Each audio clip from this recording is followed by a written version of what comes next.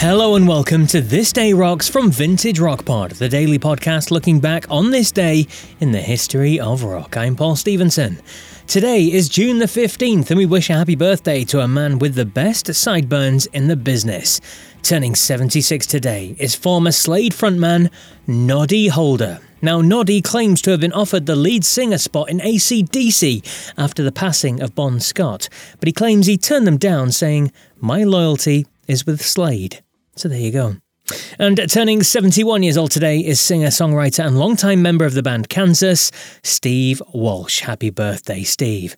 But for today's show, we're focusing on the humble debut album release from a band that would change the course of music in the early 90s.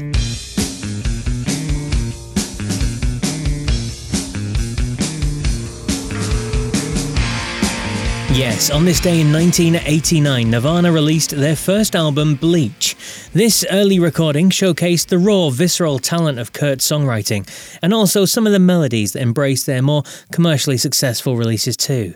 This was the group's only release on the Sub Pop label and remains Sub Pop's biggest selling album ever, and let's be honest, it's very unlikely to ever be surpassed. The drummer on the album was Chad Channing, who would of course later be replaced by the great Dave Grohl. Now with me to share their feelings on the album are Beth Ann and Leah from the She Will Rock You podcast.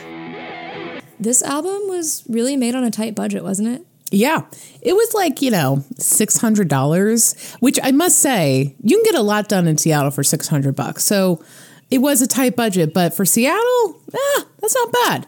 That's a pretty mid-tier album. Also, fun fact, all the songs lyric-wise were written like the day prior, because Kurt thought he wanted to get back at Sub Pop for being up his ass to make a grunge album, which he would end up doing anyway. So I don't know whose ass you have to get up to cause that kind of hullabaloo. But anyway, yeah, so he wrote all those songs for the most part the day prior.